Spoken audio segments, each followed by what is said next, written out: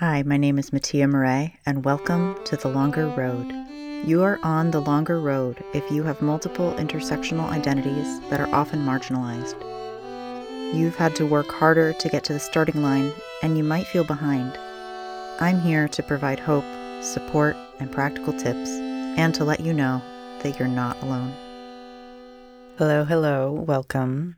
Today I want to talk about a very standard human trait, which is that we are more afraid of losing what we have than of not gaining what we could.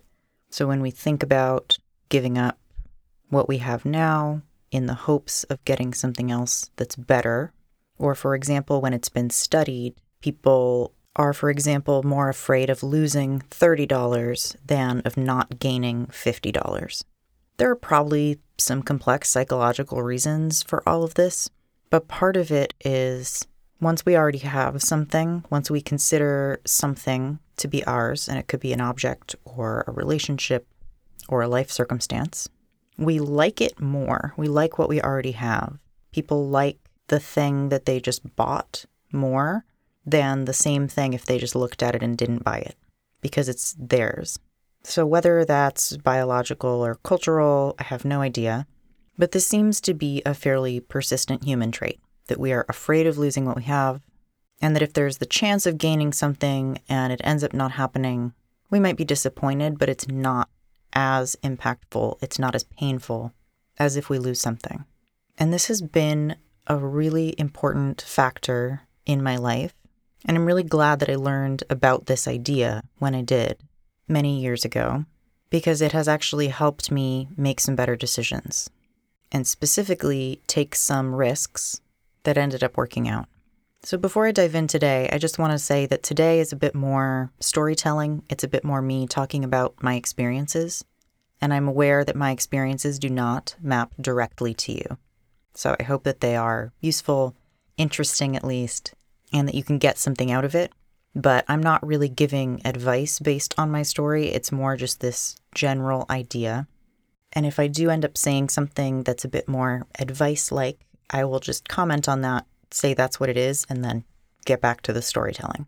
And that's because I really do make a distinction between what works for me and what is scientifically validated or seems to work for a lot of people.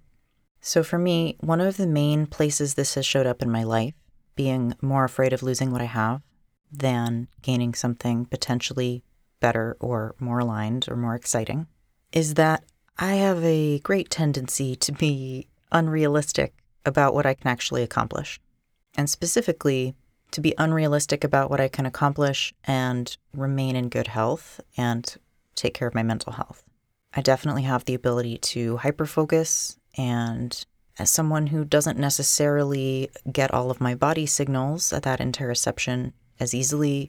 For example, when I was composing my senior recital in undergrad, I forgot to eat for almost 3 days because I was not receiving hunger signals from my body pretty consistently, partly because I didn't eat enough growing up, and partly because I'm autistic. And I was in that excited, flowy, hyper-focused state and just didn't notice.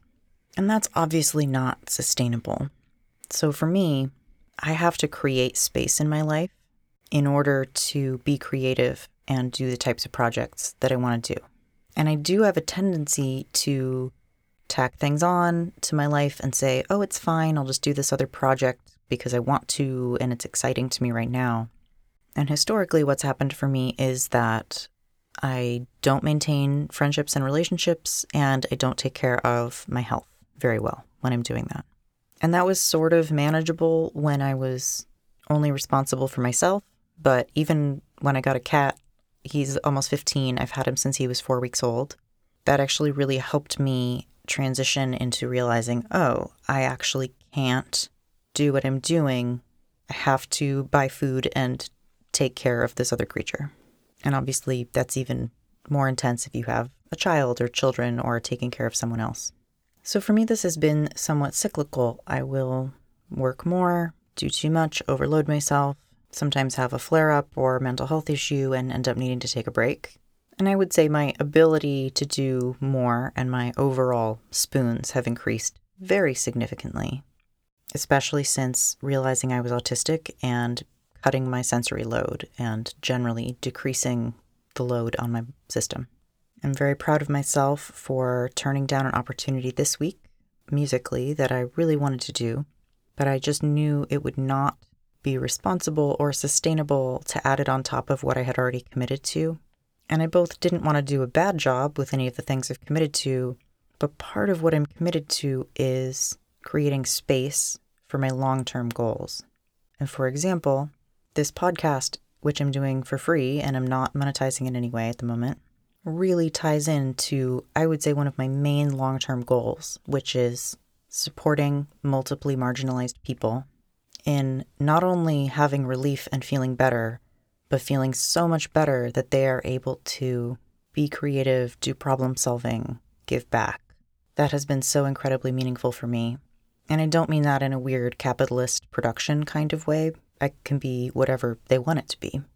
But I know that for me, healing my autonomic nervous system to the degree that I have has absolutely changed every aspect of my life. And that's what I'm wanting to pass on to other people.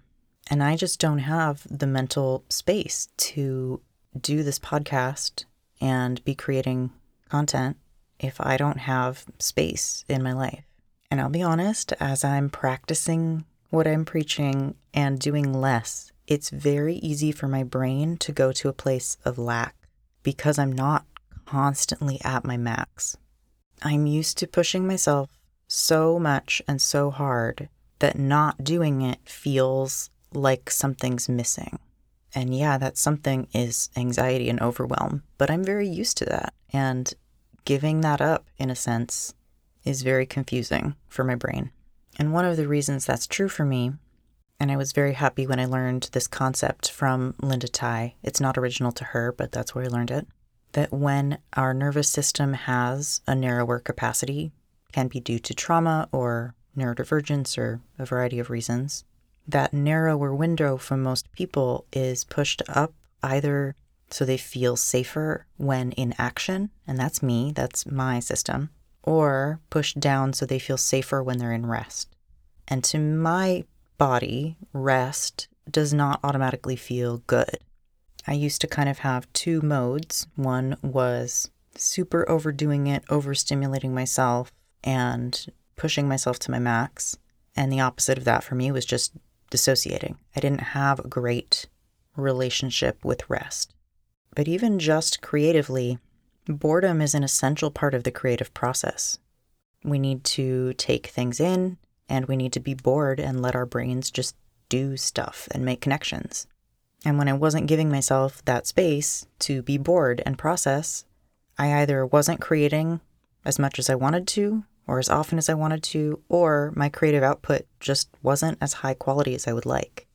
So now I'm experiencing a much wider range of brain states, I would say.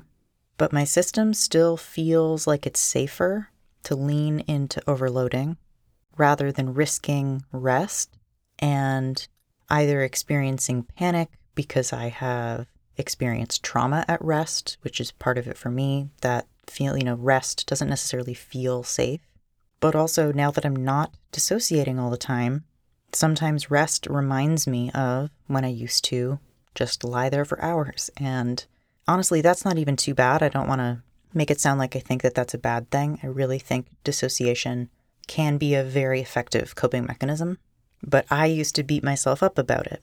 So that's part of my current healing journey, is learning to be comfortable with doing less, with resting, and with finding ways of resting that are genuinely restorative to my system. Sometimes that is the full rest of taking a nap, and a lot of times it is being outside, actually getting a little sunlight, taking a little walk, etc. Another way I've seen this main idea of being afraid of losing what we have play out for me is with negative thoughts and beliefs. You may have heard that of the tens of thousands of thoughts we have a day, approximately 80% of them are negative. That was evolution's way of making sure that we noticed if something was wrong in our bodies or in the external world.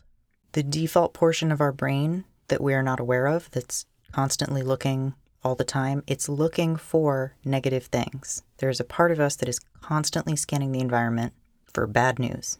And apparently, one of the differences between people who are anxious and depressed and people who are not is that the people who are not just don't really care about those bajillion negative thoughts that they're having. And when I first learned that idea, when I read that idea in a book, I was horrified. And I was like, that can't possibly be true. As a naturally anxious person myself, I was like, that I can't even imagine being someone who just wouldn't care about having like 60,000 negative thoughts a day. But as I've talked to some of these people that totally do exist, it's not just that they're not aware of them. I don't think it's a total lack of awareness of their own thoughts. It's more a lack of attachment to them. And to be clear, I am not saying that people need to just let go of their negative thoughts. There are signals we receive that we need to pay attention to. And that actually has been important for me for getting out of some bad situations when I was having a lot of negative emotions and thoughts. Sometimes those were telling me I needed to get out of an abusive situation. So it's not just about ignoring these or letting them go. For me, it's been more about interrupting those neural pathways when they're not useful and when they're not serving me, so I can build new ones. And that sounds well and good, right? Of course, I would want to be less anxious and depressed, right? That sounds great.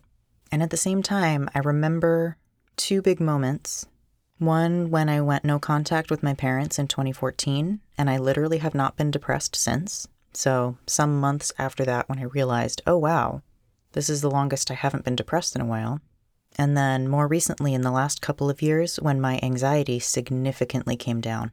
Both times I had this acclimation period and kind of wondering who I was without those brain states or these sort of longer term traits of my brain. They had become a part of my identity. And again, to be clear, this is just my personal experience that may have nothing to do with your experience, and I know there are many impacts on these brain states. And some of these ideas came together for me when I read the book The Big Leap by Gay Hendricks. And one of the main premises of that book is that we can only tolerate so much happiness and growth and good feeling before our brain tries to pull us back to where we were. Because our brain likes to conserve energy, it likes to maintain homeostasis, and it feels overall safer experiencing what it's already experienced. Our brain is a prediction machine, and when it predicts that we're going to feel a certain way, and then we don't feel that way, even if what we're experiencing is actually better, in a way it's still kind of a negative hit in our brain, because our brain predicted incorrectly. And then our brain has to expend energy to figure out why what it predicted didn't happen. And for me, I think part of this is related to some of the communities that I've been a part of and am still a part of. And in particular, the systemic issues that have kept so many of my communities in poverty. Because when you're spending all of your mental energy just to try to survive, pay rent, and eat, it can actually be pretty fucking annoying to see somebody thriving and doing really well and hear them say something like that they manifested it or whatever. I'm really not trying to make fun of anyone in particular. I just remember being annoyed by that for the vast majority of my life when I was just struggling to eat and pay rent. It can feel like a really slow process to acclimate to being well and to being, for lack of a better term, successful. When things are going well, and we're not used to that, in my case, it was really difficult for me psychologically to acclimate to that. So in the last handful of years, I've had to acclimate to having much, much better mental health, moderately better physical health, having healthy relationships with strong boundaries, to loving myself and enjoying time with myself in an active way and not just as that default dissociation. And part of the reason I wanted to share this and talk about this is that I recognize the role that money and housing stability have played in my own wellness. And I want to acknowledge that, both as a privilege that I've experienced in the last few years, and because I know that there's no amount of positive thinking or therapeutic modalities that can make us feel awesome when we're just struggling to pay the rent and eat. So a little bit more about my money story. I talked a bit in the first episode about growing up poor, And I remember being really happy when I learned as a teenager that it was not possible to inherit my parents' debt, because I was very worried about that. And in my young adulthood, in one of my first job situations, I experienced a lot of wage theft and lost tens of thousands of dollars that I should have made, and simultaneously and relatedly was in a financially abusive relationship. So besides just the financial ramifications of that, I had huge trust issues around money and being taken care of and receiving, and had a really skewed idea of what my time was worth. And if I had opened a legal case around that, I absolutely would have won it. It was very clear cut and I had proof. But my PTSD was so bad and I just did not have the executive function to do anything like that. I couldn't even imagine doing that. And that set me up for being in debt throughout my adult life because I took out some student loans I wouldn't have needed to otherwise and lost those wages that I could have used to at least be in a somewhat better situation. I have a lot of compassion for myself looking back at that situation, but for years after that, I really just blamed myself for both getting into that situation and then not fighting it and not going the legal route afterwards. And in the decades since then, multiple times I've had to really walk myself and love myself through consciously stepping out of that fear that I learned from that situation. I was so afraid of ever letting anything like that happen again that I developed what I think of as kind of a toxic self-reliance. I said, okay, I can't trust anyone around money. I don't want people to give me money or gifts in a way that makes me feel obligated. And it got to the point where I actually felt uncomfortable even asking for money for my services. I would sometimes have people owe me money and I just wouldn't send out the invoice or would never ask for it. And the way that this relates back to this original idea of giving up what I have or, fear of losing what I have is that part of what I had was this intense self-reliance. And it felt very vulnerable to give that up at all. But if I had not done that, for example, my cat would not be alive because he needed a major surgery when he was 6 years old. And I had to ask for people to help with that because I couldn't really cover any of it at the time. And he ended up surviving, and now he is almost 15. And I remember processing at the time what a big deal it was emotionally that I was letting myself receive, even though I found it emotionally terrifying. So I had to give up, in some sense, a portion of my identity in order to make space for allowing other people to take care of me, which I did not want to do, but I'm very happy I did. More recently, a few years ago, I was living with my partner and had the opportunity to move out into a subsidized, accessible apartment. Emotionally, that was a big risk because I had to give up something that was really great. My housing situation was great, but it was more expensive and it was not as accessible. And I knew that going to a rent-controlled apartment that was fully accessible and had an elevator was going to improve my physical health, which it did. And because I was paying less and had that rent control and had some other amenities, and because it was in downtown Boston, so I had access to so much more and I was able to do more because I was spending less time commuting and was able to access some things that I couldn't before. Letting go of what I had made space for building the life that I have now. And then again, this happened last year when my partner and I, same partner, moved to a new city and bought a house together. We had to do a lot of processing around my psychological issues around receiving, and specifically because they were putting in most of the money up front for the house. And there was a part of me that wanted to wait until I could put in an equal amount or something like that. And that was just not realistic for where I was in life and what I was doing. And I know it sounds ridiculous in a way for me to be saying that I had to allow that to happen because I had to have access to it in order to allow it to happen. But it was actually a really big shift for me, a really big psychological moment for me to allow this unevenness with money, having had a financially abusive relationship before. I had to trust that this person was not going to do the things that a previous person did. And I had to trust myself that I was going to still set and maintain my own boundaries and not make the money mean anything weird about me or our relationship. And right now, I'm kind of going through another round of this letting things go to make space for new things. I've been very committed to the work I do coaching neurodivergent queers. And just recently, I got a new certification in integrative hypnosis. And I'm realizing that what that is good for and some of the things that are interesting to me about it may lead me to work with a different group of people or groups of people, potentially in shorter term ways because people get results with it so quickly, which is awesome, to be clear, and it's really fun. But to add something new into my life or to make space for more clients means removing something else. Right now, that might mean that I give up teaching music because that's probably what I'm the least excited about right now.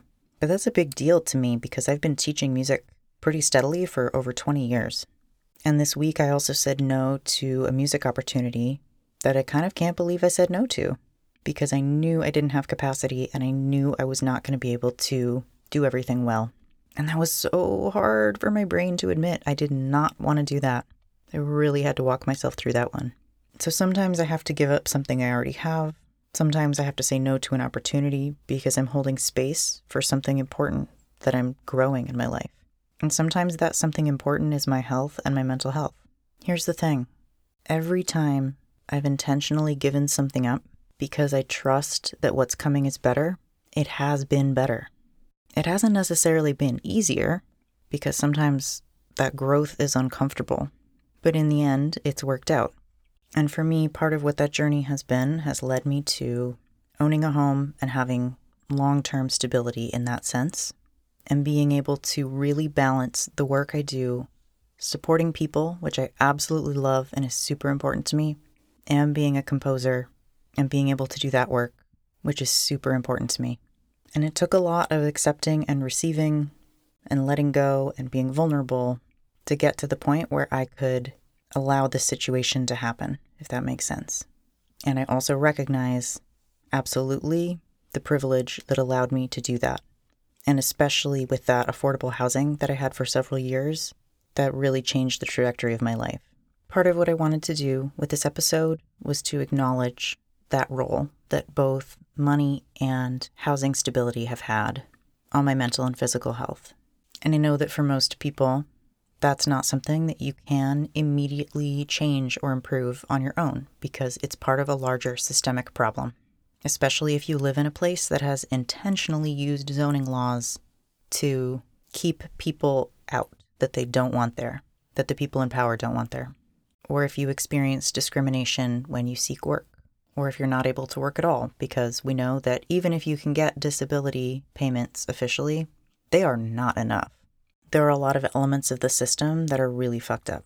And I just want to validate that if you're experiencing that, if you have experienced that, it makes sense if you feel bad, if you're experiencing mental and physical health issues because of that. It is baked into the system.